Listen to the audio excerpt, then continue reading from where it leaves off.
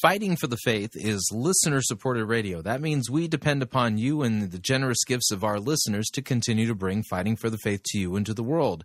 If you don't already partner with Fighting for the Faith, visit our website at fightingforthefaith.com and click on one of our friendly yellow buttons. One says Join Our Crew, the other says Donate. When you join our crew, you're signing up to automatically contribute $8.95 every month to the ongoing work and mission of Fighting for the Faith and Pirate Christian Radio. If you want to specify the amount, you click on the Donate button, or you can make your gift payable to Fighting for the Faith and then send it to Post Office Box 508, Fishers, Indiana, zip code 46038. And let me thank you for your support. We cannot do what we are doing here without it. And now, on to the program.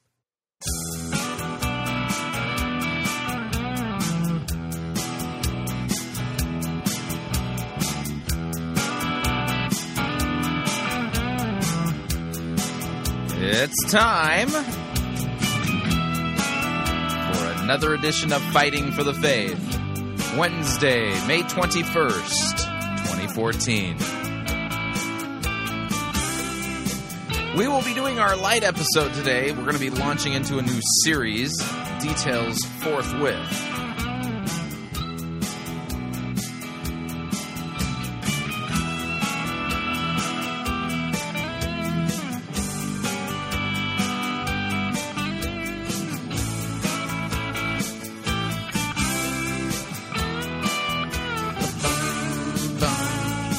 Thank you for tuning in. You're listening to Fighting for the Faith. My name is Chris Roseborough. I am your servant in Jesus Christ, and this is the program that dishes up a daily dose of biblical discernment, the goal of which, help you to think biblically, help you to think critically, help you compare what people are saying in the name of God to the Word of God. Now, like I said, today's Wednesday. This is the day we normally do our light episode. We will be doing our light episode today, and we're going to be launching into a new series. We'll be listening to a series of lectures delivered by Pastor Ron Hodel of Faith Lutheran Church, Capistrano Beach, California, on the book of 1 Corinthians. That's right, 1 Corinthians. Now, today's episode will be a little bit longer than the next episodes on Wednesdays. And the reason why is because we're going to actually put two of them together. Because lecture number 1 is really kind of an introduction to the book of 1 Corinthians itself and is a little bit shorter. Today's episode will include both the introduction lecture as well as lecture number 1 on the content of 1 Corinthians. So we'll take a break between the two of them.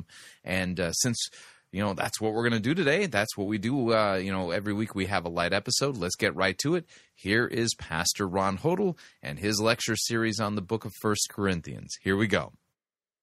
Okay, well, we're going to be doing 1 Corinthians. And so what I want to do is give you some information ahead, just a little bit of information about Corinth and whatnot. But to start with, I'm going to read what Luther wrote as a synopsis of 1 Corinthians. And so if you listen to this, then you can skip Bible class until I'm done with 1 Corinthians because Luther has said it all. But I'd be really tickled if you'd come. It makes me feel good. And so his preface to the first epistle of Paul to the Corinthians. In this epistle, St. Paul exhorts the Corinthians to be one in faith and love, and to see to it that they learn well the chief thing, namely that Christ is our salvation, the thing over which all reason and wisdom stumbles. For it was as in our day, when the gospel has come to light. There are many mad saints, we call them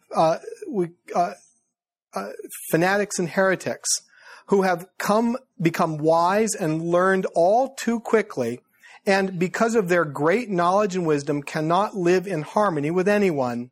One wants to go this way, another that way, as though it would be a great shame if each were not to undertake something special and to put forth his own wisdom. No one can make them out to be fools, though at bottom they neither know nor understand anything about that which is really the chief thing, even though they jabber much about it with their mouths. So it was with St. Paul too. He had taught his Corinthian Christian faith and freedom from the law. But then the mad saints came along and the immature know-it-alls. They broke up the unity of the doctrine and caused division among the believers. One claimed to belong to Paul, the other to Apollos, one to Peter, and the other to Christ. One wanted circumcision, the other not. One wanted marriage, the other not. One wanted to eat food offered to idols, the other not. One wanted to be outwardly free. Some of the women wanted to go with uncovered hair, and so on. They went so far that one man abused his liberty and married his father's wife. Some did not believe in the resurrection of the dead, and some thought lightly of the sacrament. In short, things got so wild and disorderly that everyone wanted to be the expert and do the teaching and make what he pleased of the gospel, the sacrament, and faith. Meanwhile, they let the main thing drop, namely that Christ is our salvation, righteousness, and redemption, as if they had long since outgrown it. This truth can never remain intact when people begin to imagine that they are wise and know it all. This is exactly what is now happening to us. Now that we, by God's grace, have opened the gospel to the Germans, everyone claims that he is the top expert and alone has the Holy Spirit, as if the gospel had been preached in order that in it we should show off our cleverness and reason and strive for a reputation. Those Corinthians may well be an example or illustration of our people in these days, who also certainly need an epistle of this kind. But this is the way things have to go with the gospel. Mad saints and immature know-it-alls have to create disturbances and offenses so that those who are tested, as St. Paul also says here, may be revealed. Therefore, St. Paul most severely rebukes and condemns this shameful wisdom and makes these connoisseur saints out to be fools. He says outright that they know nothing of Christ or of the Spirit and the gifts of God given to us in Christ, and that they had better begin to learn. It takes spiritual folk to understand this. The desire to be wise and the pretense of cleverness in the gospel are the very things that give offense and hinder the knowledge of Christ and God, and create disturbances and contentions. This clever wisdom and reason can well serve to make for nothing but mad saints and wild Christians. Yet such people can never know our Lord Christ unless they first become fools again and humbly let themselves be taught and led by the simple word of God. This is what St. Paul deals with in the first 4 chapters. In chapter 5, he rebukes the gross unchastity of a man who has married his father's wife. He would put this man under the ban and give him over to the devil. Thus, he points out the right way of using the ban, that it should be laid with the consent of the believing congregation upon obvious transgressions, as Christ also teaches in Matthew 18. In chapter 6, he rebukes contention and disputing in the courts, especially before heathen and unbelievers. He teaches them that they should settle their cases among themselves or suffer wrong. In chapter 7, he gives instruction concerning chastity and married life. He praises chastity and virginity, saying that these are helpful in allowing closer attentiveness to the gospel, as Christ also teaches in Matthew 18. Concerning celibates who are chaste for the sake of the gospel or the kingdom of heaven. But Paul wills that it be practiced without force or compulsion or the risk of greater sin. Otherwise, marriage is better than a chastity which is continually aflame with passion. In chapters 8 through 12, he discusses many different ways in which weak consciences are to be guided and regarded in external matters such as eating, drinking, apparel, and receiving the sacrament. Everywhere he forbids the strong to despise the weak, since he himself, even though he is an apostle, has refrained from many things to which he really had a right. Moreover, the strong may well be afraid, because in ancient Israel so many were destroyed, all of whom had been led out of Egypt by miracles. Besides these, he makes several digressions into worthwhile teachings. In chapters 12 and 13, he discusses the many different gifts of God, among which love is the best. He teaches the people not to exalt themselves, but to serve one another in unity of spirit, since there is one God, one Lord, one Spirit, and everything is one, however great the diversity. In chapter 14, he teaches the preachers, prophets, and singers to use their gifts in an orderly manner. They are to display their preaching, skill, and understanding for edification only, and not for gaining honor for themselves. In chapter 15, he takes those to task who had taught and believed wrongly concerning the resurrection of the body. In the last chapter, he exhorts the people to give brotherly assistance to the needy in the form of material aid. That's Luther's preface to the book. Just a little bit of background on Corinth. A little bit of geography and history. The city dates back to the Bronze Age. There's pottery that's been discovered in Corinth that dates back to as early as 6,500 BC. Corinth is halfway between Sparta and Athens. And because of where anybody been to Corinth? You've been to Corinth? Because of where it's located, it saw more than its fair share of warfare. You had it's right on an isthmus, and if you're going to pass south into the peninsula there, then you have to cross through Corinth. If you're going to go north, you have to cross through Corinth. So kind of like Israel in the Old Testament, constantly saw more than its fair share of warfare. Israel, when the Assyrians would attack Egypt, they couldn't cross through the desert, so you had to take the Fertile Crescent, go down along the Mediterranean, pass through Israel, practice warfare in Israel, attack the Egyptians. When the Egyptians attacked the Assyrians, got to pass through Israel, attack Israel, practice war on Israel, then go on up into Assyria. So just like Israel, Corinth is on this road to warfare. It was a rich and prosperous city by the time St. Paul came along. It kind of always had been in its history because of its key location. At the time of Paul, it was a Roman cultural center.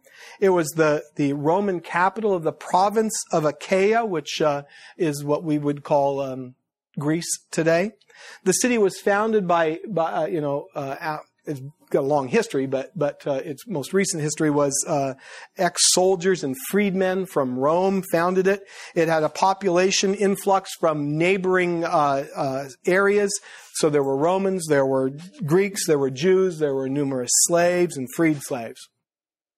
Now there's a very narrow canal. Usually you have to sail around the peninsula to get to the other side. Now there's a very narrow canal that crosses its way through there, and I don't know that I would have the courage in a big ship to go through that canal. My boat would be no problem. I'm pretty narrow myself, but it's and the walls just go straight up. Morality. Not sure if Corinth was known for its sailing, a Corinthian being an amateur yachtsman, but Corinth was known for its sexual vices. The city had strong ties to the goddess Aphrodite. There were 3 temples to this goddess in Corinth. Now, Aphrodite didn't live in Corinth. She lived on Mount Olympus, as you all well know. And she was the goddess of love, beauty, and sexuality. She dated the gods Ares, Poseidon, and Hermes, among others. Her sisters were the tree nymphs and the Furies, and they all formed girl bands back then. She was the mother of Eros and Rhode, who is the sea nymph of the island of Rhodes, among others. And no relation to Pastor Rhode. The names are spelled completely differently. I can't. I have to walk through here. I'm so sorry about this. So this is a picture of Aphrodite in her younger years. We got to put a homeschool alert on that. Okay. Yeah. It's very... and then... So she dated Poseidon and Hermes. The tree nymphs and the Furies are she's the mother of Eros and Rhode. This is her posing for a sculptor. Oh, homeschool alert. Sorry about that. So we get that up there too. That was my cool thing that I did for you. Historically, the city was known for immorality and prostitution, and Paul ran into a lot of those issues. The son who married his father's wife, probably his stepmother, that was an issue. He had to bring up the whole issue of sexuality and marriage and divorce in his first letter. He talked about being equally yoked. He brings that up in actually 2 Corinthians, but Christian married to Christian because of the challenges that it brings into a family to be married to a non-Christian. Religious pluralism. Corinth was known to be a very spiritual city. I'll bet you just about every city around the world would say, well, we're a very spiritual city, because everybody's spiritual. There were sanctuaries and statues for all kinds of gods. They all coexisted together, and that's what I wanted to show you. You've all seen that coexist. They were the first ones to come up with this. All right, this is just a copy of what was very popular in Corinth. Of course, that created a problem with Christians because the Christians made exclusive claims. Christ is the one and only true living God, and obviously there were Corinthians who had an issue with that. This was one that I saw on the internet. I've seen it on some cars. This one says contradict. Contradict. They can't all be true. John 14:6. The founding of the church in Corinth. Paul was the founding father. He was the founding pastor of the church in Corinth. He founded on his second missionary journey. You read about that in Acts chapter 18. Silas and Timothy joined him there, and they were hosted by Aquila and Priscilla, who had been expelled from Rome back in the AD 49-50. So Paul and Priscilla and Aquila, they all actually practiced the same trade. They were all tent makers and repaired tents. And that was a very, very important skill back then to us. You know, it'd be kind of a job that you would have at REI today. But back then, when Rome comes through with its armies and its tents need repairing, I mean, this is really big time important business. So after Paul was expelled from the synagogue, and Paul would always start his ministry when he'd get into a city, he would always start off in the synagogue. And after he got expelled from the synagogue, then he and his companions would continue to preach in homes. And as we can tell, Paul preached in the home of Titus Justus. The synagogue leader Crispus, along with other Corinthians, believed and were baptized. And after receiving a vision, Paul remained in Corinth for 18 months, teaching the word of God. Then the Jews rose up against Paul and brought a tribunal, brought him before the tribunal of the Roman Gallio. And Gallio considered this just a confrontation between two factions of the Jews, and he didn't want to get involved in religious things. Whenever you get involved in religious battles, you don't end up on the good side, whatever side you end up on. And so he just dismissed the case. And the reference to Gallio in chapter 18 of Acts enables us to date Paul's ministry in Corinth with some precision. So it's likely that he was there in 52. And he was there for a year and a half before 52. And then in 52, he left Corinth for Syria. After a brief visit to Ephesus, Caesarea, Jerusalem, and Antioch, he set on his third missionary journey, of which the focus was a 3-year ministry in Ephesus. And toward the end of this period, somewhere between 52 and 55, he received word that there were troubles in his congregation there in Corinth, and he wrote his first epistle as an attempt to calm the waters there in Corinth. And from 1 Corinthians chapter 16, we gather that he wrote some weeks before Pentecost. So very likely the letter is dated somewhere around 55 A.D. The religious composition of the congregation. The makeup of the Corinthian congregation seems to be mostly former pagans, God-fearers who had attached themselves to the synagogue because they respected monotheism, the monotheism of the Jews, and their high moral standards.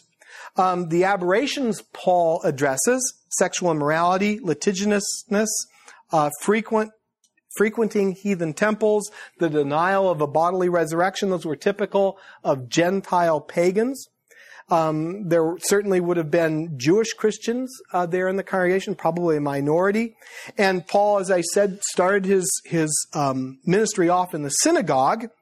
And of course, the synagogue leader, Crispus, then becomes a member of the Christian congregation. And of course, that creates all different kinds of problems for Paul. Problems and benefits. If you have the president of the synagogue come and join your congregation, it lends some credibility to what you're preaching, because he didn't just make this change because they had a cooler seating or something like that, or air conditioning. One thing that Pastor Middendorf brought up, and it's true with the church at Corinth, was the house of Titus Justus was next door to the synagogue. So if you get expelled from the synagogue, you go next door and you're preaching the gospel in a house church. Well, they hadn't come up with double pane windows yet. Okay? And so you could hear Paul preaching in the synagogue. And you can imagine the battles that were going through the windows back and forth between the Christian congregation and the synagogue, and how irate different people would get at that kind of situation. But to be able to preach within earshot of the synagogue, what an opportunity for Paul. Of course, the occasion of the epistle is, first, he had received reports from Chloe's people about the rise of at least 4 factions that had started to split the congregation there in Corinth. And Paul also needed to respond to several questions that had been put to him in a letter that the Corinthians had written to him. So in chapter 7, he says, "Now, about the things you wrote." Sometimes it'd be really nice to have the letter that they wrote him. We've got the answer. What exactly was the question? Because that's very helpful to know in some situations. Sometimes it's kind of easy to figure out. Other times it's not. But with that, let's, and next time I'll get this on the screen here. Let's go ahead and start with 1 Corinthians. 1 Corinthians chapter 1. Verse 1, Paul, called by the will of God to be an apostle of Christ Jesus, and our brother Sosthenes, to the church of God that is in Corinth, to those sanctified in Christ Jesus, called to be saints together with all those who in every place call upon the name of our Lord Jesus Christ, both their Lord and ours. Grace to you and peace from God our Father and the Lord Jesus Christ. So, this first section is Paul's greeting. He introduces himself once again. And the first thing that Paul does is he asserts his apostleship, called by the will of God to be an apostle. He has to assert his apostleship in Corinth because there were a number of people in Corinth who didn't accept his apostleship. Now, you might ask, why wouldn't they accept St. Paul as a great apostle? The answer seems to be that he wasn't with Jesus from the beginning.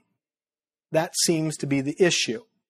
If you remember in Acts chapter 1, when they are looking for a replacement disciple for Judas, one of the requirements was that this person be someone who had accompanied the disciples and Jesus from the beginning. That from the day of Jesus' baptism to the ascension, they had been around. And Paul had been around, but he hadn't been on the right side. And so Paul doesn't seem to fit that category. So why does Paul believe he's an apostle? Well, 3 times in Acts, Paul talks about his Damascus Road experience. And he ties his being an apostle to that experience. And 3 times he talks about the Lord sending him. So to be an apostle, as we know, is to be one who is sent, kind of like an ambassador or an emissary. So some say it seems that there are 2 models on how to become an apostle. One is to serve a long apprentice, at the end of which Jesus commissions you to be an apostle. Or the other way to become an apostle is to be the beneficiary of a resurrection appearance by Jesus, where he commissions you to be a witness and an apostle. And that's Paul. But both models had seeing the risen Christ and being commissioned by him. They had both the things in common. But because Paul doesn't seem to fit the model that says that you need to have a long apprenticeship, Paul is always having to defend his apostleship. That's constantly dogging him. Well, not everywhere. Some congregations are challenging his authority at every turn. Okay? Corinth, Galatia, challenging him at every turn. Other congregations were supportive of him. Philippi, Thessalonica. All right? So 1 Corinthians is written before Galatians and after Galatians and before Romans. And so some of the issues that he talked about in Galatians and issues that he's going to be talking about to the Romans, those are things that are on Paul's mind as he's writing to the Corinthians. Paul, called by the will of God. Paul's directly called because God willed it. If God hadn't called Paul, no Christian congregation ever would have. Why wouldn't they have been? Why would we have a trouble calling Paul as a pastor? There's opposition. His opposition to Christianity. Yes, right. His opposition to the Christians in the beginning. That he had been one who had been persecuting the Christians. So if all of a sudden I, the great persecutor of Christians, proud of it and bragging of it, come in here and say, hey, I want to be your pastor. You go, right. And there's the gate. Okay. But really, I've changed. Yeah, right. Or you're a spy. All right. So people didn't trust him. And Paul acknowledges the challenge. He calls himself the least of the apostles. From 1 Corinthians chapter 15. Last of all, as to one untimely born, he appeared also to me, for I am the least of the apostles, unworthy to be called an apostle. Worthy to be called an apostle. So he acknowledges that. Even though his apostleship is beyond dispute, he considered himself to be an apostle to the Gentiles. To the church at Rome, he wrote, now I am speaking to you Gentiles, inasmuch as I am an apostle to the Gentiles, I magnify my ministry. So he's least. He's apostle to the Gentiles, and Paul knew that he was nothing in himself. From 2 Corinthians chapter 12, Paul writes, I have been a fool. You forced me to it, for I ought to have been commended to you. For I was not at all inferior to these super apostles, even though I am nothing. Least of all, apostle to the Gentiles, I am nothing. But Paul's job was to advance the name and the cause of Jesus, not himself. And so for in the first 10 verses of his letter to the Corinthians, he refers to Jesus 10 times. It's all about Christ. Paul's going to have to be dealing with factions that are arising in the congregation. There are groups of people who had begun to focus on different Christian leaders. And it's really tempting to get your ego stroked if you're a Christian leader, if people really like you, you know? And so Paul designs his introduction to combat the rising factionalism that is going on in Corinth. Some were saying, I follow Apollos, I follow Cephas. In reality, no one in the congregation could say that because Paul was their spiritual father. He'd founded the congregation. Founding the congregation means in part the Holy Spirit had created believers there. Kind of interesting when Paul talks about it, in 2 Corinthians, he talks about having betrothed people to Christ. You know, that's what missionaries are doing. They are betrothing people to Christ. He talks about himself that way. But he's constantly pointing the congregation to Jesus. He's not a one-man band in all of this. Barnabas is with him. Silas is with him. Timothy is with him. Various brothers he refers to. And he's also there with Sosthenes. Paul, called to be an apostle of Christ Jesus, and our brother Sosthenes. Now, Sosthenes is probably the same Sosthenes who had been serving in the synagogue and serving as ruler of the synagogue during Paul's first visit to Corinth. Just let me read from Acts chapter 18. Acts chapter 18, verse 12 and following. But when Gallio was proconsul of Achaia, the Jews made a unified attack on Paul and brought him before the tribunal, saying, "This man is persuading people to worship God contrary to the law."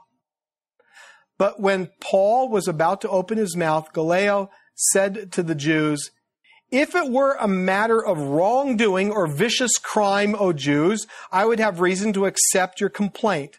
But since it is a matter of questions about words and names and your own law, see to it yourselves. I refuse to be judge of these things." And he drove them from the tribunal. And they all seized Sosthenes, the ruler of the synagogue, and beat him in front of the tribunal. But Gallio paid no attention. That section talks about the founding days of that congregation in Corinth. Gallio, proconsul of Achaia, what's now modern Greece. The charge against Paul was that this man is persuading people to worship God contrary to the law. So it seems the abandonment of the law is what the Jews have against Paul. And of course, Gallio says, if this were a matter of wrongdoing, I'd accept your complaint. But Rome in its early period did not want to get involved in religious disputes. It's a no-win situation. Now the question is this the same Sosthenes writing here in 1 Corinthians, who's with Paul in 1 Corinthians, as back in Acts 18? And we have no reason to believe that it's not. He'd been the leader of the congregation, or the synagogue. Now he is called brother, which means that he has converted to Christianity. But he's not an apostle. He's a brother, but he's not an apostle. But, as I said, it doesn't hurt to have someone who's the former president of the synagogue backing you up. He has leadership skills, Sosthenes does. He had been a credible Jew who had now become a Christian. It wasn't an emotional, unthought-out decision that he made. And so if Sosthenes is converted, there might be something to this Christianity thing. It seems that Sosthenes had left Corinth probably because he had been mistreated. He made his home in Ephesus because he'd been mistreated for the sake of Christ. He would have been honored by the congregation there in Corinth, and so Paul mentions his name. Sosthenes is probably writing down this letter at Paul's direction, although it's probably not pure dictation. These two men probably talked over the letter's content, came to a consensus over what should be recorded. Paul was primarily the primary human author, but the ultimate author was God himself, whom the Spirit inspired to write these Holy Scriptures. So Paul, called by the will of God to be an apostle of Christ Jesus, and our brother Sosthenes, to the church of God that is in Corinth, to those sanctified in Christ Jesus. Paul and Sosthenes address the church of God which is in Corinth. In other words, the church of God is not a human organization. It's not a human institution. Paul later calls the Corinthian congregation God's field, God's building. The church is a divine institution. We just didn't make it up. The church, like Paul, had to be called by God to faith in Christ. So the church in Corinth is one manifestation of the one holy Catholic and apostolic church. The church of God that is sanctified in Christ Jesus, despite all their troubles, and all that's going to start coming out real quick as Paul continues his letter. Paul says that the congregation of Corinth are saints who have been sanctified in Christ Jesus. Sanctified. It's a passive. It means that something happened in the past that you didn't have anything to do with, and it's still happening in the present as a result of past action. So they didn't have anything to do with their being sanctified. They were declared to be sanctified by God, and it is a present state of affairs that is continuing on. So it's a gift of God in Christ. Holiness is received and not achieved, is maybe one way you could put it. So the church receives her holiness in holy baptism, where she's washed, sanctified, justified in the name of the Lord Jesus Christ.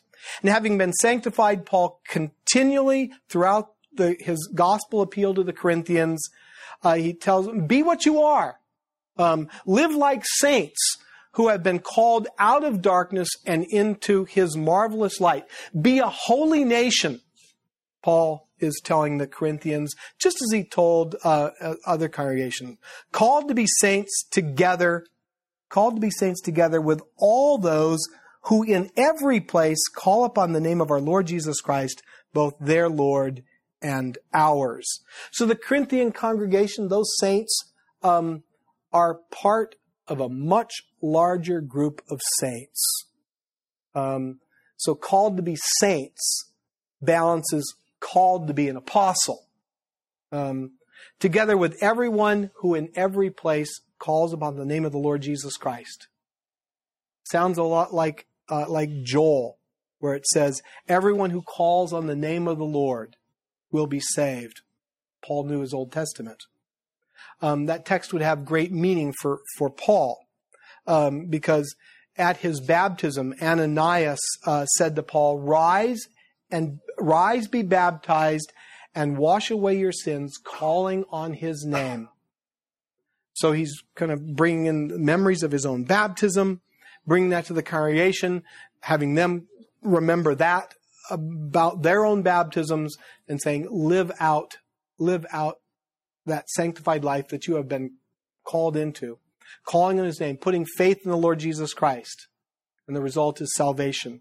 That Jesus is both their Lord and ours reminds the congregation that they are among many who hold the name of Jesus as Lord.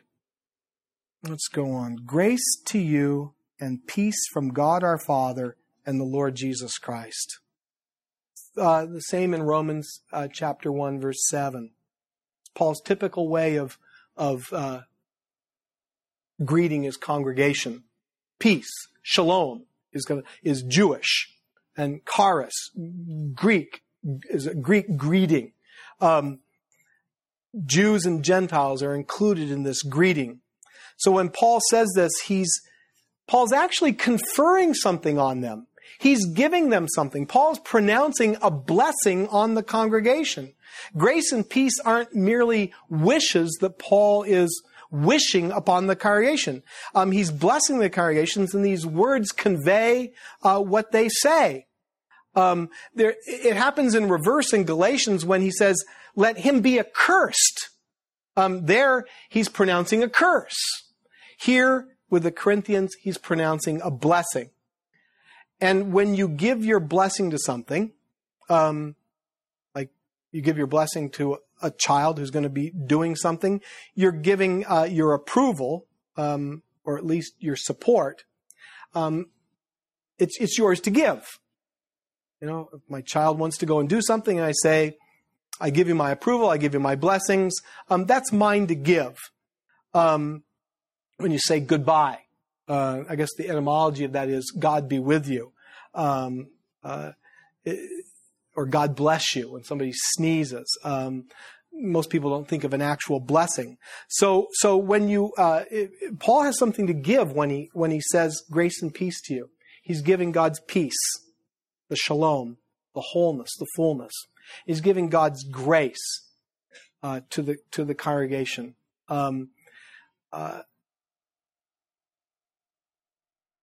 One thing just to think about when people bring their children to the Lord's table, which we encourage them to do, and they come forward to receive a blessing, and the pastor blesses them, in one sense, understand this.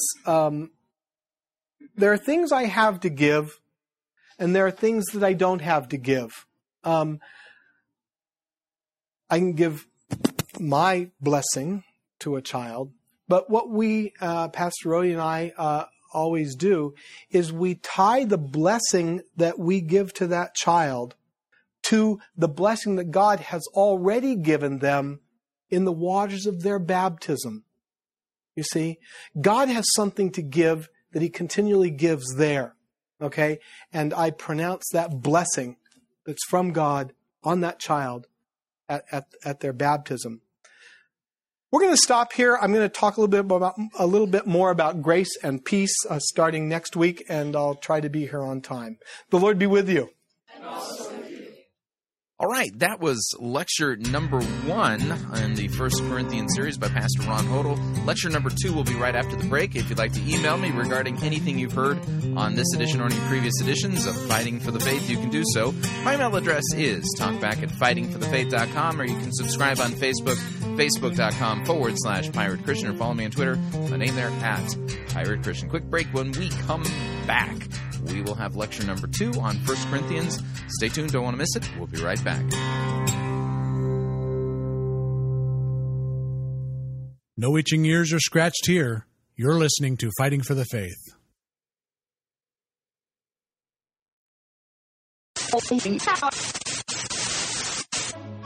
You're listening to Pirate Christian Radio. We'll be taking your false doctrine now.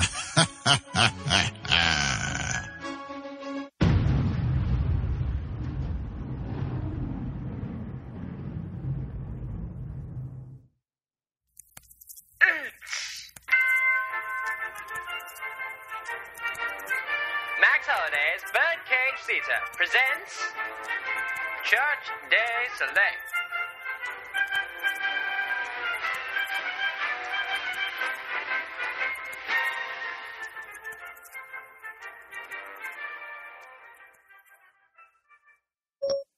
Siri, what are the chances of hearing Rick Warren actually rightly handle and correctly teach God's Word? That will take some serious number crunching in order to figure out. I'm not a crazy supercomputer. I'm just an iPhone. Are you sure you want me to calculate that?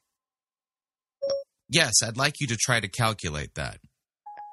Okay, I'll give it my best shot. Calculating. Calculating. Calculating. Ouch, my processor chip hurts. Calculating. Calculating. Okay, I think I've got the answer. Here you go. There is a better chance that Harold Camping will predict the end of the world than there is of you hearing the Bible rightly taught by Rick Warren.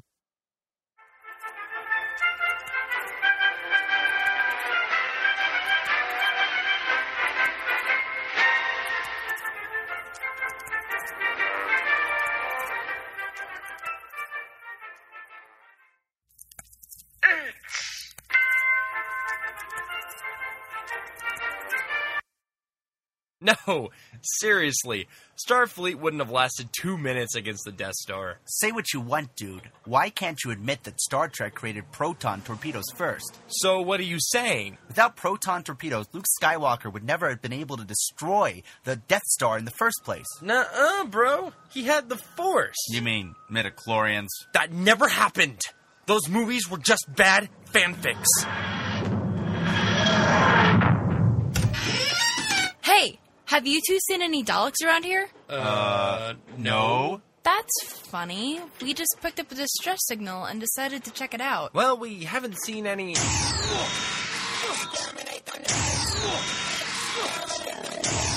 Come on, you two, get in! Run!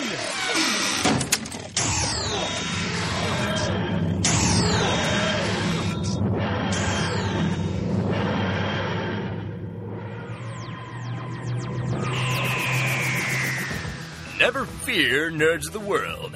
It doesn't matter whether you're into Star Wars, Star Trek, or Doctor Who. ThinkGeek has something for almost every fandom around. Celebrate your love of all things nerdy by going to www.piratechristianradio.com/geek. And by clicking on the ad banner, a portion of your purchase will go to supporting Fighting for the Faith and Pirate Christian Radio.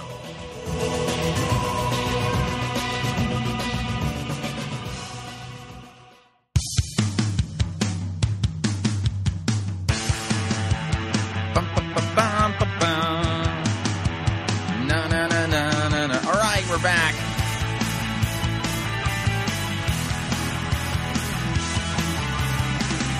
Warning, listening to Fighting for the Faith could cause you to become supremely dissatisfied with your church, especially if your pastor doesn't engage in in-depth biblical teaching, like what you're hearing today.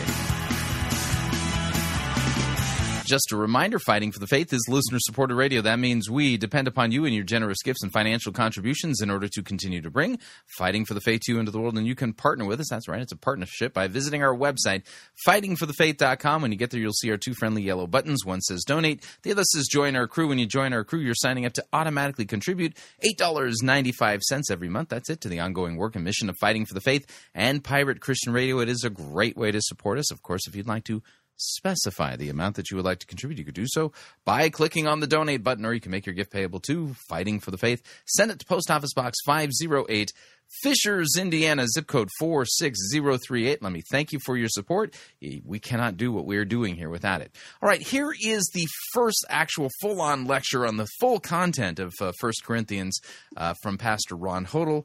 Here we go. This is just... on the screens up here are some of the PowerPoints that I just wanted to show you. As I talked about, Corinth was known for its morality or its lack thereof. That was a port city, if you think about it, and known for its sexual vices. It had a temple to Apollos. It had 3 temples to Aphrodite. She's the goddess of love and beauty and sexuality. She actually lived on Mount Olympus, but they had temples there for her in Corinth. This is a picture, if you can see, this is a picture of Aphrodite in her younger years. Homeschool alert. As I said, she dated Poseidon and Hermes. She had sisters, the Tree Nymphs and the Furies, and they were a girl band back in Corinth. And she's the mother of Eros and Rhode, or Rhody. It's spelled, it's not, had no relationship to Pastor Rhody at all. It's not even spelled the same, okay? This is Aphrodite sitting for her sculptor. Homeschool alert. I don't want to offend anyone, okay? I'm trying to be careful. Corinth was also known for its religious pluralism, which gave it gave the Christians in Corinth a problem. Of course, it thought of itself as a religious city. Probably every city thinks of itself as a religious city in one way, shape, or form. There were sanctuaries to multiple gods and goddesses. They were the ones that came up with that. Coexist. Islam, Buddhism, science, Judaism, paganism, Wiccans, and Christians. And can't we all just coexist? And they did fairly well at that. The problem was that Christianity made exclusive claims that Jesus is the way, the truth, and the life. No one comes to the Father except through Him. And that, just like today, our exclusive claims make problems for us. Not problems that we want to get rid of, so we'll quit making exclusive claims. But certainly, we stand for one way, and that's Christ. And I mentioned that I seen this as well. This as opposed to coexist, this says contradict. They can't all be true. John 14:6. So contradictmovement.org. Just for you there. Back to the text.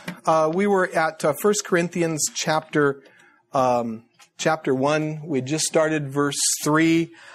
Grace to you and peace from God our Father and the Lord Jesus Christ.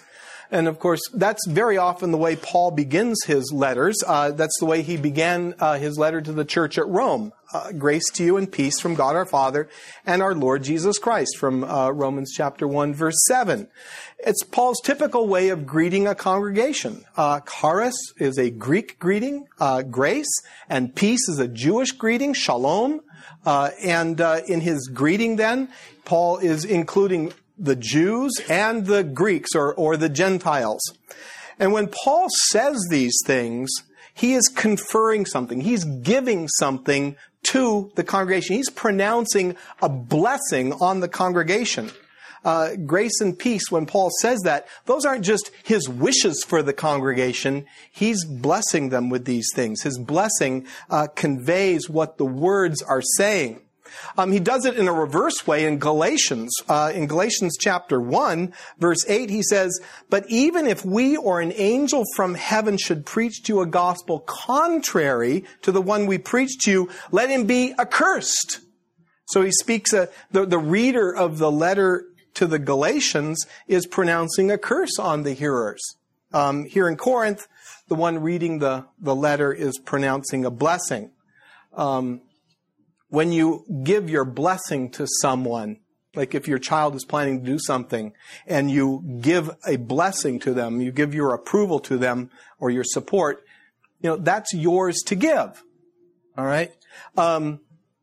Just as I said at the end last week, when you bring a small child who's not receiving the Lord's Supper to the Lord's table, the pastors, when they speak a word of blessing over the children, well, in one sense, the pastor doesn't have anything to give.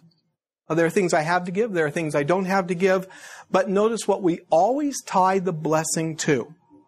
We always, if you haven't been around the children who are up there, we always tie the blessing that we give to the children to the promise of salvation that they received from God in the waters of their baptism.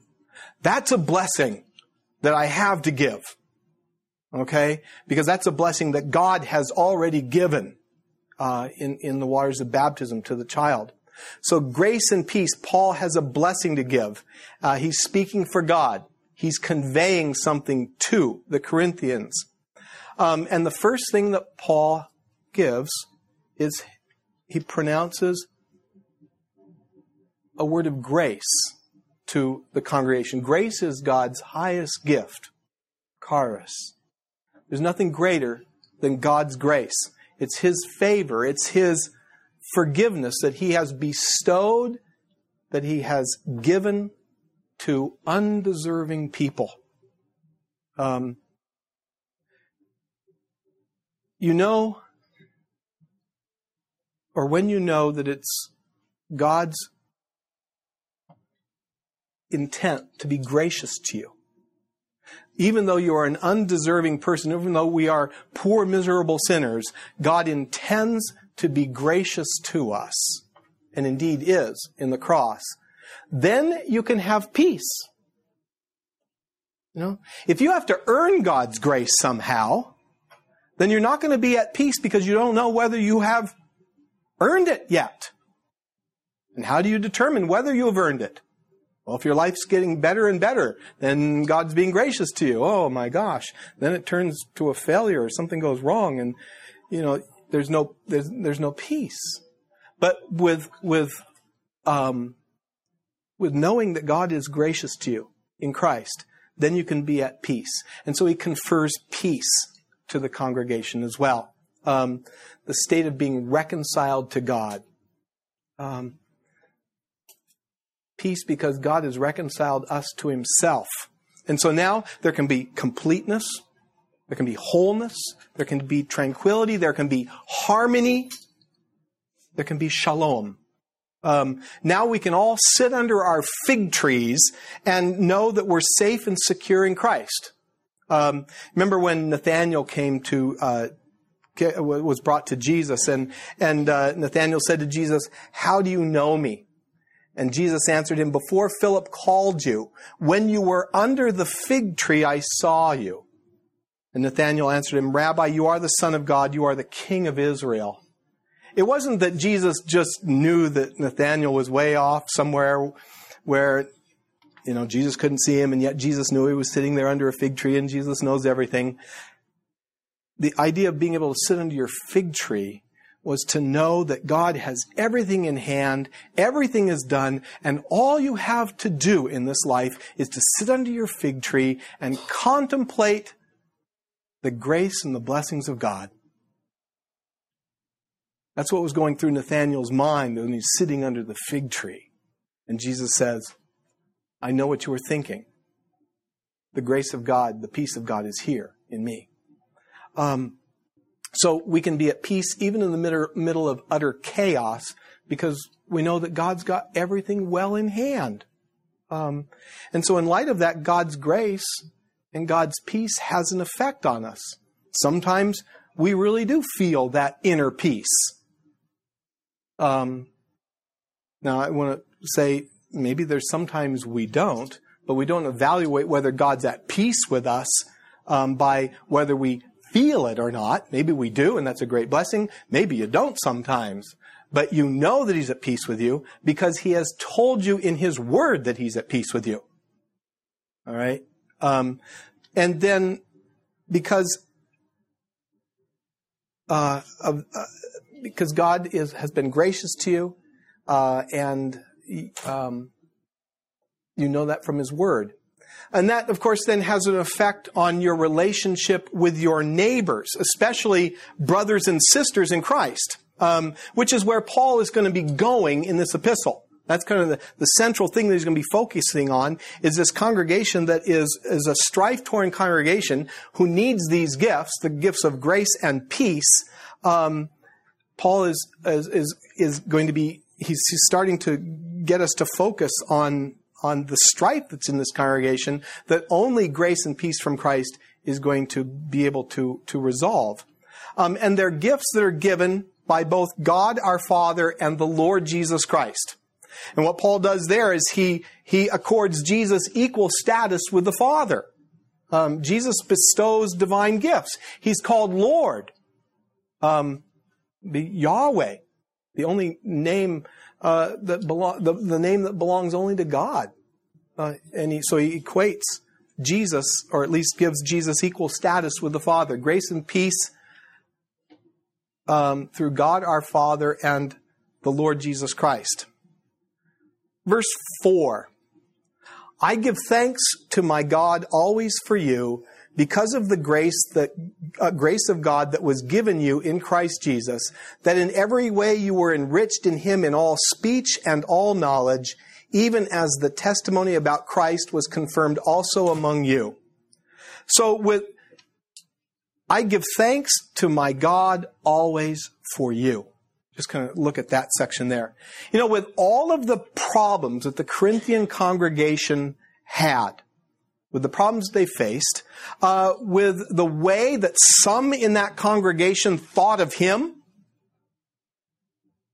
Some of the people in the congregation didn't like Pastor Paul. You'd expect that Paul would begin with a complaint. Kind of like he did with the church in Galatians. I am astonished, he says to the Galatians. I am astonished that you are so quickly deserting him who called you in the grace of Christ and are turning to a different gospel. You'd think he might start with a complaint. You guys never listen to me. But he doesn't do that. He starts with a focus on the grace of God, because of the grace of God that was given you. And it's abundant grace. It's grace given in Christ Jesus. I think of it like this. What he does is, it's kind of like with your children. You all have to know your own children. But it seems to me that I gain a hearing from my children if I have positive things to say to them, as opposed to constantly pointing out their failures, always pointing out their inadequacies, always bringing up every mistake over and over and over and over again. And I think Paul does the same thing here. He doesn't want the failures in the congregation to loom so large in his own mind, and in the minds of those who are hearing him, that the relationship between Paul and the congregation turns sour, and everybody starts to lose sight of the abundant grace of God. And so as their faithful pastor, as their apostle, as their intercessor, I give thanks to my God. That's prayer. He wants to assure them that he's praying for them. He wants to make sure that they know that he is giving thanks to God for them. Giving thanks despite everything that's going on. He says, you guys are my constant boast. He doesn't say that in this letter. He starts off his second letter to them, 2 Corinthians 1:14. He says that on the day of our Lord Jesus Christ, you will boast of us as we will boast of you. He's going to, on the day of the resurrection, he's going to turn to Jesus and say, have you seen my congregation in Corinth? They are a great group of people in Christ. He tells them he's boasting of them. And I don't think it's hollow flattery. I think when I just kind of compare it to children, when your child knows that you boast of them honestly, inside, I think there's a big part of a child who wants to live up to that boast. They want to be who you say they are. And I think that's what Paul's doing with the congregation. He's trying to think, they'll want to not let him down. They want to let him down. Paul wants them to live up to his boasting. Verse 5, why is he giving thanks?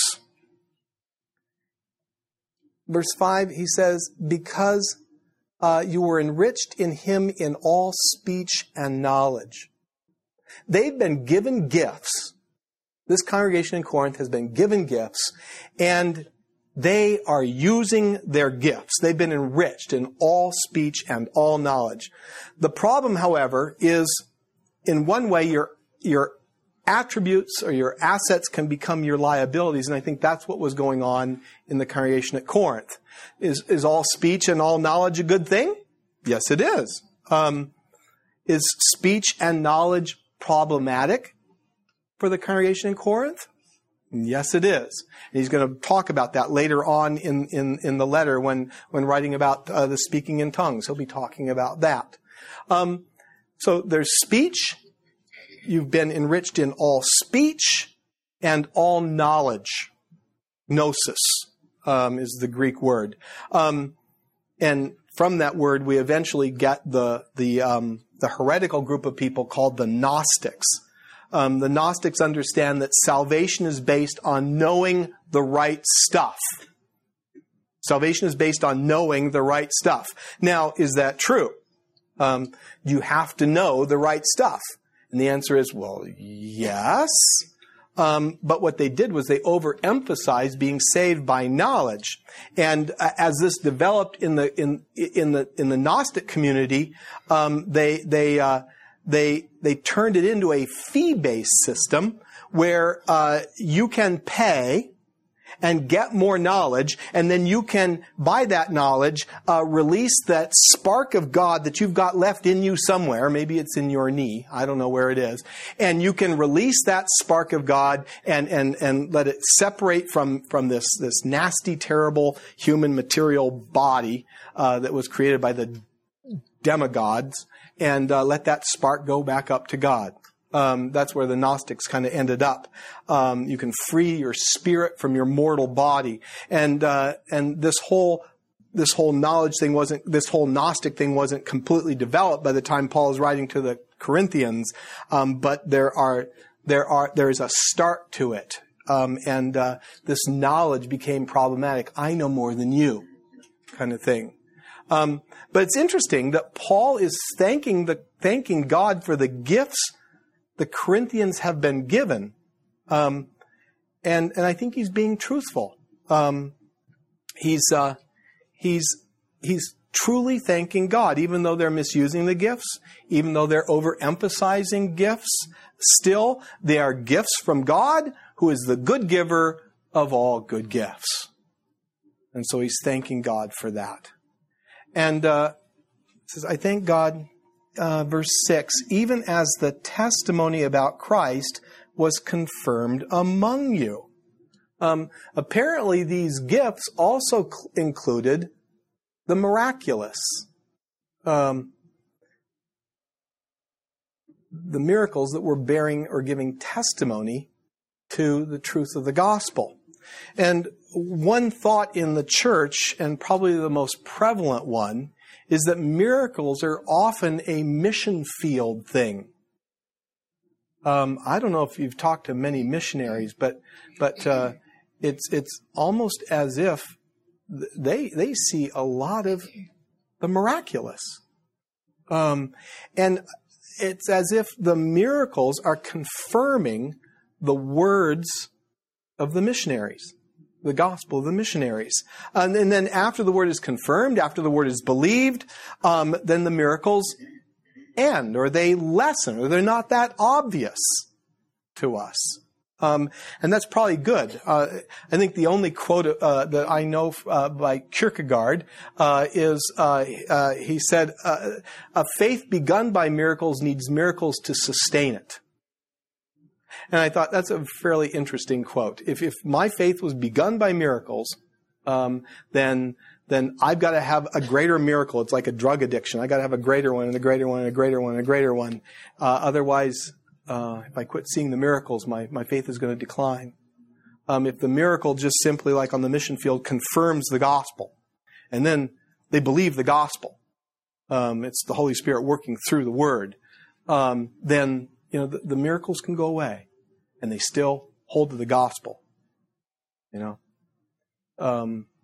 fact, I think you think about miracles and you think about different healings and things like that. I think the greatest miracle isn't a healing or something along that line. I think the greatest miracle is when somebody isn't healed and they still trust Jesus for their salvation and still love the Lord Jesus. I think that's the greater miracle, the miracle of faith. So the miraculous things that were going on in Corinth were things that were confirming the message of the gospel. What might speech have included? Well, it might have included the gift of tongues when he talks about all speech, tongues and its interpretation, prophecy and the weighing and the authenticating of prophecy, the teaching and the composing of hymns, and the gift of speech flowed from the knowledge that was in their minds, their hearts. And knowledge might have included the wisdom and understanding of the cross, the appreciation of all of God's gifts, the ability to exercise spiritual discernment, to be wise, The specific gift of prophetic knowledge that he talks about later on. And these two gifts, speech and knowledge, in a sense, they have an echo in Romans.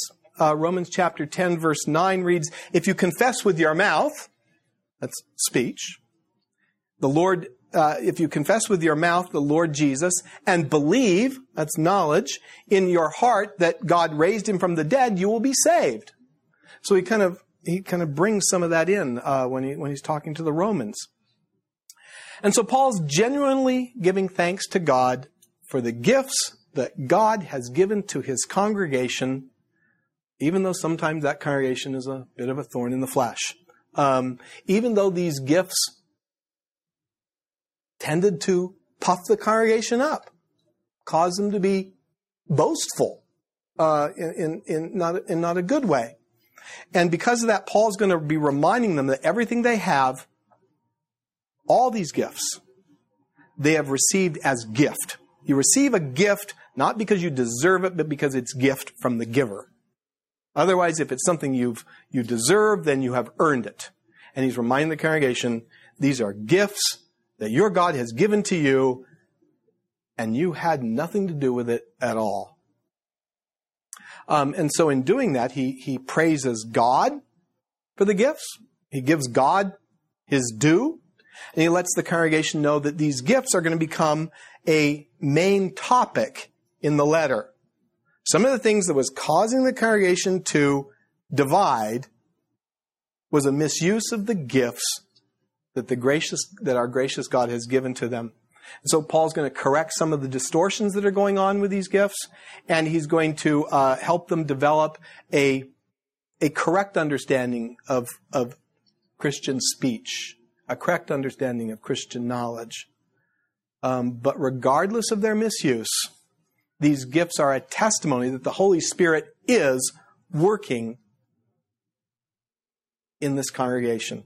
They wouldn't have these gifts if the Holy Spirit hadn't been creating faith in them. Verse 7, so that you are not lacking in any gift as you wait for the revealing of our Lord Jesus Christ, who will sustain you to the end, guiltless in the day of our Lord Jesus Christ. They're not lacking in any spiritual gift. I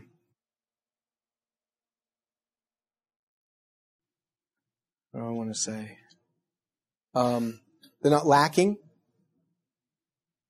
God's given them what he wants to give them. And as you wait for the revealing of our Lord Jesus Christ, who will sustain you to the end. In other words, keep the focus right when it comes to gifts. Don't become so intoxicated with the gifts that you no longer eagerly await the coming of the Lord. In other words, the gifts are not the end-all, be-all of things. Rather, the gifts are simply a down payment, if you will, a guarantee of a much greater inheritance. And so for the Corinthians who were preoccupied in the present day, for the Corinthians who were preoccupied with all their gifts, Paul finds it essential to bring them back to where all this is going and keep before them the Lord's day, the last day. Right? And he's going to, and it's the Lord Jesus who will sustain them to the end, guiltless. It doesn't mean that he's going to sustain them as morally perfect people who used to sin, but now they become Christians and now they're never going to sin again and they're guiltless. Because that's not the congregation. That's not your pastor. That's not this congregation. All people are sinners. What Paul means is that no one is going to be able to bring a charge against them since Jesus has become their righteousness.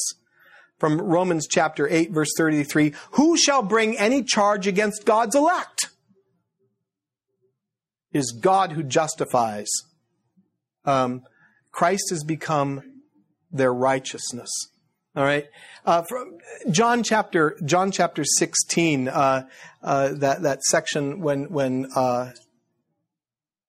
he's talking about the work of the Holy Spirit in the congregation. Jesus says, when he comes, the Spirit, he will convict the world concerning sin and righteousness and judgment. Concerning sin, because they do not believe in me. Concerning righteousness, because I go to the Father, and you see me no longer. Concerning judgment, because the ruler of this world is judged. The ruler of this world, Satan, is judged. Satan, which means accuser, your accuser, who is, if you will, he is his own prosecuting attorney. That's who he is.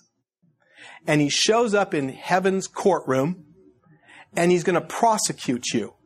And he knows the law inside out, backwards and forwards, and he has evidence on you from the beginning to the end. You don't stand a chance. But because Jesus is your righteousness,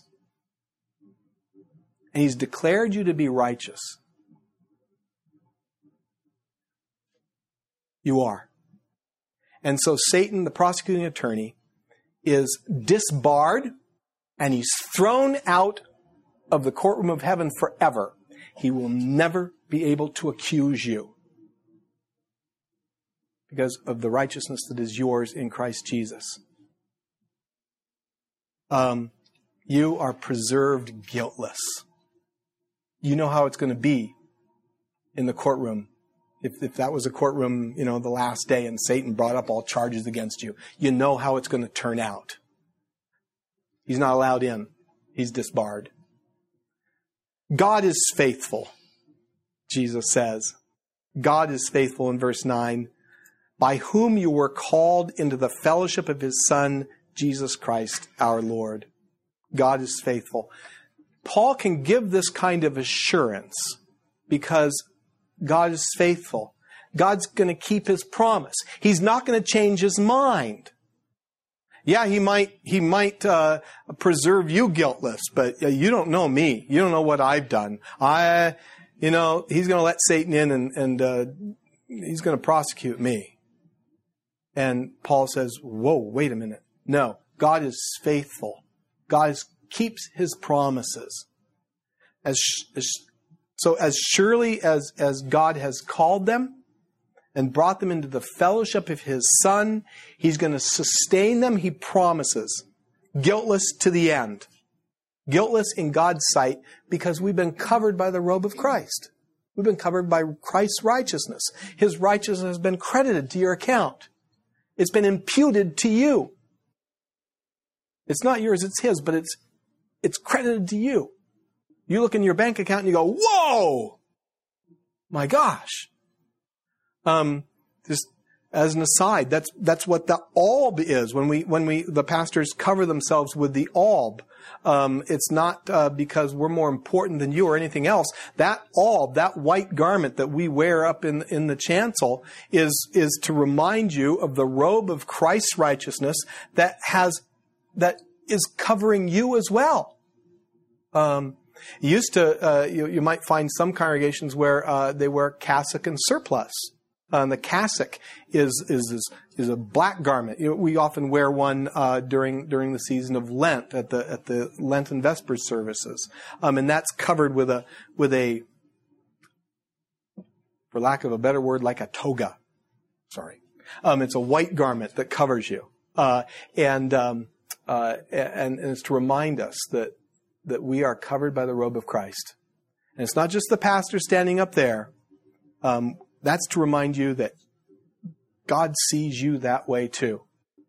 And then the stole, the colorful stole that changes colors during the season of the church year, that was modeled after a yoke that you put over an ox's neck. You put that yoke over the ox's neck and then you tell the ox, go lay down and rest for a while. No, you say, pull. Okay, and the yoke, the ordination of a pastor is that when that yoke is put on him, it says, now pull. Okay? God is faithful, by whom you were called into the fellowship of his Son, Jesus Christ our Lord. With that, Paul starts to introduce one of the issues that he's going to need to deal with. Unity as opposed to factionalism. Corporate Catholicity. And we're one body, one church, as opposed to me and my Jesus, individualism. We believe, body talk, as opposed to my personal faith. He's reminding them that fellowship with Christ is a basis for the fellowship that they have among Christians. By drawing them into the fellowship of his Son, God draws them into fellowship with one another as well. The two realities are inseparable. If I'm in fellowship with Christ, and you're in fellowship with Christ, I need to be in fellowship. I'm in fellowship with you. And if I'm not, we need to figure out what's going on here. Okay? Because unity was very important. Not unity based on can't we all just get along. Unity based on Christ and the gospel. But still, unity was very important because there were divisions in the church. And that kind of brings us to the next section, divisions. He says, I appeal to you, verse 10, I appeal to you, brothers, by the name of our Lord Jesus Christ, that all of you agree and that there be no divisions among you, but that you be united in the same mind and the same judgment. For it has been reported to me by Chloe's people that there is quarreling among you, my brothers. What I mean is that each one of you says, I follow Paul, or I follow Apollos, or I follow Cephas, or I follow Christ. Is Christ divided? Was Paul crucified for you, or were you baptized in the name of Paul? At this point, Paul turns to the big issue, or the big theme for the epistle. It's kind of typical of what Paul does in all of his epistles. He states the theme at the beginning, he works through it, and then he repeats the theme at the end. And Paul's great concern here is the need to restore the church's unity. Some say that verse 10 is the theme or the theme verse of the whole book. He deals with the main problem in Corinth. See, behind all of the problems, and he had many to deal with, he had Christians suing one another. He had people speaking in unintelligible tongues. Whether women should be wearing head coverings or not. He had marital issues that he was having to deal with. He had whether or not you're allowed to eat at the temple dining room across the street. He had all that to deal with. But behind all of that is division. And Paul's going to be dealing with that for especially the first 4 chapters, but you could probably say for the rest of the book. And this is kind of the basic problem. You have a new group of Christians there in the congregation at Corinth, and they take their Christianity seriously. And I think in one sense we miss that. We like to think that our opponents don't take Christianity seriously or don't take things seriously, and we do. And I don't think that's true here. They might be misguided, but it's not that they don't take it seriously. And these new Christians are struggling. They're struggling to figure out what does it mean to be a Christian. I am a Christian from the sermon this morning. What's it mean to be baptized into Christ and at the same time live in a cosmopolitan port city with all of its virtues and vices, and they were mostly vices. What's it mean to be a Christian and to live in that world? How does one live in Christ and deal with temple dining rooms? How does one live in Christ and figure out whether you can buy meat at the market or not? How do you settle disagreements and differences? How do you live in Christ and in the world at the same time? Some people were saying, I can eat in the temple dining room because I'm free in Christ. And other people would say, no, you're not, because you have God's will to consider. And they say, well, I am considering God's will. And then, of course, it starts, no, you're not. Yes, I am. No, you're not. You go back and forth. And what about your new to the faith Christian neighbor who's scandalized by your eating practices? So there's division over how far one should exercise their Christian freedom, and that sets up some of the divisions or the things that Paul talks about in the rest of the letter. He says, I appeal to you, brothers. That's a term of endearment. He uses it about 39 times in the epistle. Brothers can mean co-workers. They can mean, it can mean men who led congregations. It can also mean fellow Christians. And I think that's how Paul is using it here. He's calling them fellow Christians. By saying brothers, Paul's implying that they are in the same church of God together. They are part of the same body, the body of Christ. And he's assuming unity. And here's the problem, they're not expressing that unity. The brothers are divided. And brothers here does include women. So you women, you still need to listen even though he's talking to the brothers. We've all been adopted. The Father has adopted us all into the sonship that belongs to Jesus by nature. So for in Christ Jesus you are all sons of God. So here women are called sons. We're all sons of God. Women are called sons there. Brothers sometimes. If that bothers you, then you also have to remember that men are called the bride of Christ. Okay, so Scripture's not politically correct. It just does it. And so according to the New Testament terminology, all Christians, whether men, women, children, slave, free, they are all brothers by virtue of their common sonship in Christ. The Son. I appeal to you, brothers, by the name of our Lord Jesus Christ. Paul urges them, based on their fellowship in Christ, based on the name into which they were baptized, Christ's name, based on apostolic authority, which was an authority of his own that he came up with, but he's one who is sent by Christ.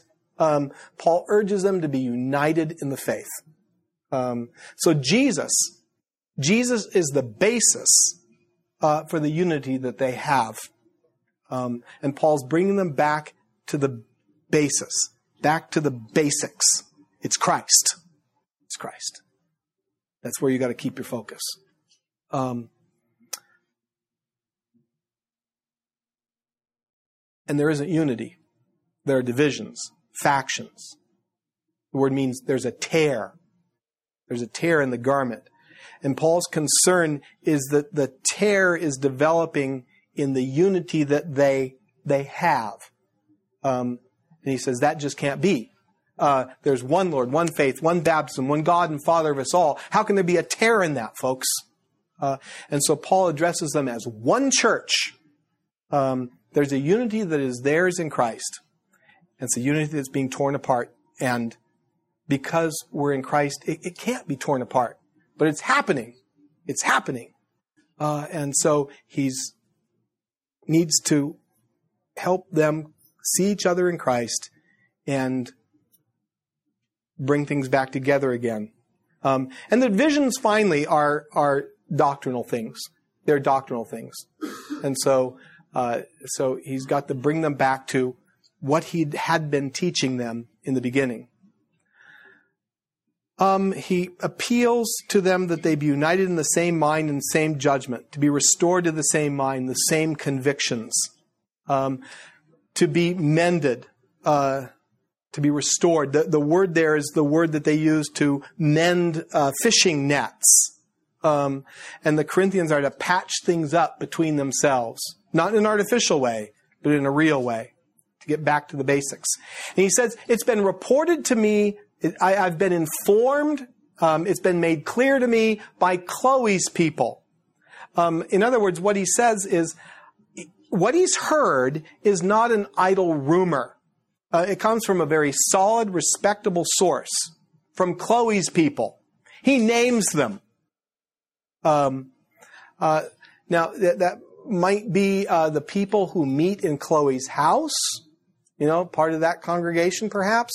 Or it also could mean Chloe's people, people who are in her employment, who are Christians, because some think that Chloe might have been a wealthy lady who had a congregation meeting in her house, but she also had employees, and those employees were letting Chloe know, and then also Paul, that there was quarreling that had become widespread in Corinth. And he said, what I mean is that each one of you says, I follow Paul, or I follow Apollos, or I follow Cephas, or I follow Christ. He starts off with himself. I follow Paul. Paul's name is one of the names that people are quarreling about. Paul disapproves of all the groups, and he starts with his own, even the Paul group. I don't approve of this, because he nails them all because they're not concerned so much with the truth of the gospel, and rather it seems they're consumed by their status. I think I follow the Paul group. I don't know if it's this way, but it's like congregations, people, we're proud of our congregations, but, I go to St. John's across the street Lutheran Church. Well, I go to St. Matthew's on the other side of town. We've got this, we've got that, and we kind of boast of congregations, and instead of boasting in the one who gives us unity, which is Christ Jesus. So he says, some I follow Paul. He was the missionary there. He spent 1.5 years starting the congregation, and there were people saying, we stick with Paul. And others, Apollos. Apollos was an eloquent speaker. He was one of those who could brilliantly craft sentences. He was a wordsmith. He's the kind of people that everybody likes to listen to. He had good oratory skills. He was good at winning over a following of people. You just got to come to our church and hear my pastor. I'd rather people say, you just got to come to my church and hear about my Jesus. It doesn't matter who the pastor is, as long as proclaiming Jesus. But Apollos is one of those who is just a wordsmith. So I follow Apollos. I follow Cephas. Cephas is Peter. Paul often calls Peter by his Aramaic name, Cephas. Of course, Peter, the rock, was enormously important in the early church. We know Peter went to Rome. He probably traveled through Corinth. It would be a natural stopping place. There were probably some people who glommed on to Peter there in Corinth. Or maybe they were the Judaizers who wanted to retain some status for the law. And Peter would have been a natural one for that, because Peter always seemed to be a little bit willing to compromise with the Judaizers. You remember that section in Galatians where Paul rebukes Peter. But when Cephas came to Antioch, I opposed him to his face because he stood condemned. For before certain men came from James, he was eating with the Gentiles, but when they came, he drew back and separated himself, fearing the circumcision party. And the rest of the Jews acted hypocritically along with him, so that even Barnabas was led astray by their hypocrisy. But when I saw that their conduct was not in step with the truth of the gospel, I said to Cephas before them all, if you, though a Jew, live like a Gentile and not a Jew, how can you force the Gentiles to live like Jews? So maybe that was the group of Judaizers that wanted to follow Peter. And then there's the I follow Christ group. And we don't exactly know what to make of that. Perhaps this was a group that was reacting against all of the other groups, kind of a group that says, a pox on all of your houses. We just follow Christ.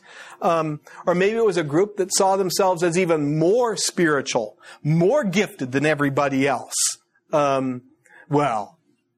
We put Jesus first. Yeah. That kind of thing. How do you compete with that? Or maybe they didn't recognize that, they didn't recognize Peter's apostleship. They didn't recognize his authority that was given to him by Christ. That might have been this group as well. But the basic problem here is that people are identifying with the evangelist and not with the person of Christ. There were cults of personality arising in the congregation. There were people more interested in personalities than they were in the one true doctrine. And when that happens, then there's a unity that's torn. The person of the evangelist isn't important. Who's preaching this Sunday isn't important. It's what's being preached. And that's what Paul brings up next, is Christ divided. Do we go till quarter after? All right. Maybe at this point I'll just stop, and any thoughts that come to your mind, please feel free. We're just getting started. I have an A and a B question. Okay. The A question is, who were the elders of this church? And the B question is, this church sounds worse than any church on the corner we have nowadays. And I'm kind of struck that he treats them as brothers and in love calls them back to unity and admonition, but he doesn't call them a heretic and walk away. No, he doesn't. Like we tend to do nowadays. Yeah, he doesn't call them heretics and walk away because the Spirit is still working in the congregation, and he knows that. And he doesn't want to lose. He doesn't want to lose anybody in this congregation. And so this congregation, with all of its problems, it's still important. Christ died for these people, and Paul's just not going to give up on them. Just as Jesus doesn't give up on us, he's not going to give up on his congregation. He loves his congregation. He poured his sweat, blood, and tears into this congregation, and he's going to do what he can to bring them back to a unity in Christ. Who are the elders of this congregation? We don't know. There would have been some leaders in the congregation. Some of the wealthy people that we mentioned last week might have been leaders. Chloe wasn't an elder. This was the church that maybe met in her house or her employees. But elder pastor is the same thing in Scripture. All right. So we don't exactly know who the pastors were. All right. But there were different places that they met in different houses. The most notable one being right next to the synagogue. So the people in the synagogue could hear what was being preached in the house church right next door, because double pane windows weren't existing yet for another 50 years. And so we know more about where they met as opposed to who the pastors were specifically. I always struggle with these kinds of things because we want unity. We want everyone we are all one body, no matter what the label of your house of worship. We are Christians, and there's people that belong to different expressions of that Christian faith. So when we have different denominations, it's not a different religion. It's just they're a different expression of the Christian faith. So they have a little different format with their worship service. My struggle is always, it's like truth, unity whenever possible, but truth at all cost. Okay. And there's so much of, there's so many different views of, say, the sacraments, or what it means to be in Christ, and that now, that there's so many times when I want to in kindness pull people aside and talk to them, but this is what they always throw in my face, because I am not holier than anybody else. I am a miserable sinner who deserves wrath, but I have been baptized into Christ, and I'm a thankful girl. But this is always the tension. I face this regularly, and I don't really know what to say to somebody once they will pull these kinds of verses out, and I'm the problem then. Mm-hmm. And then I think, okay, they want me to shut up, but I still think that there's still a grasp the truth about what the things that Christ gave us to keep His word and what He has set it forth for them to be believing about Him. Mm-hmm. So I don't know how to deal with that sometimes. Those are tough ones. Those are very tough ones.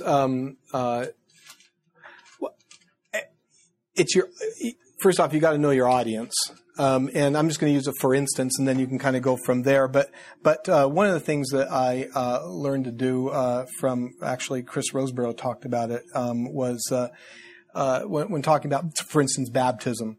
What I'll often do, especially if I'm on a call, is to ask people, well, if the topic is baptism, what do you believe about baptism?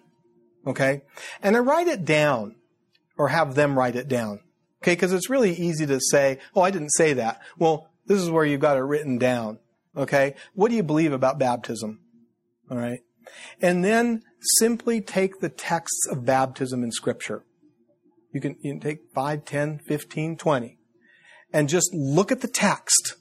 I just look at the text and say, what does this text say about baptism? Okay.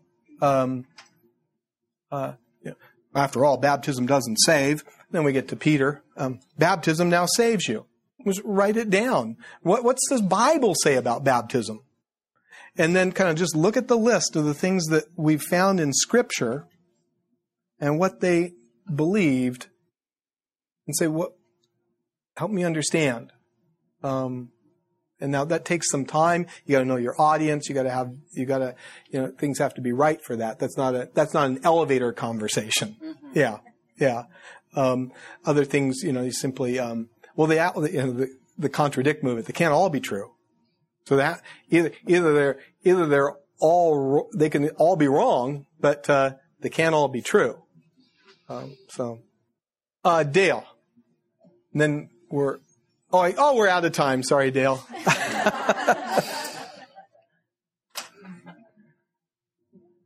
On this whole unity thing, it seems to me that what Paul is saying, and you can correct me if I'm wrong, is unity is a good thing, right? But what I think Satan likes to do is take something that's a good thing and make it the only good. And it's the good that we must sacrifice all other things to. And he likes to do it at different times. So here we are in a period of time where syncretism, right, combining everything into one awful mush, is rampant. And what do this is when we have coexist bumper stickers and all that other baloney that calls for unity. We really need to be united. That's not our problem in this era. Our problem in this era is that we've lost the faith. And we need to, get back to the true Christian faith.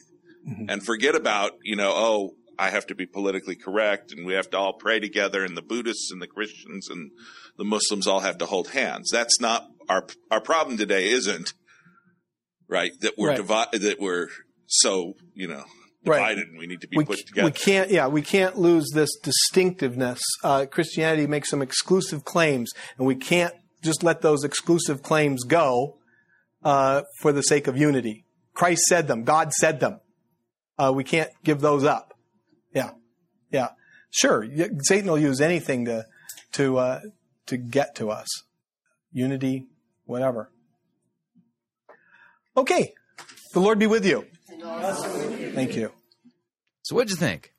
Love to get your feedback. If you'd like to email me regarding anything you've heard on this edition or any previous editions of Fighting for the Faith, you can do so. My email address is talkback@fightingforthefaith.com, or you can subscribe on Facebook, facebook.com/Pirate Christian, or follow me on Twitter, and they're @Pirate Christian. Till tomorrow, may God richly bless you in the grace and mercy won by Jesus Christ, his vicarious death on the cross for all of your sins. Amen.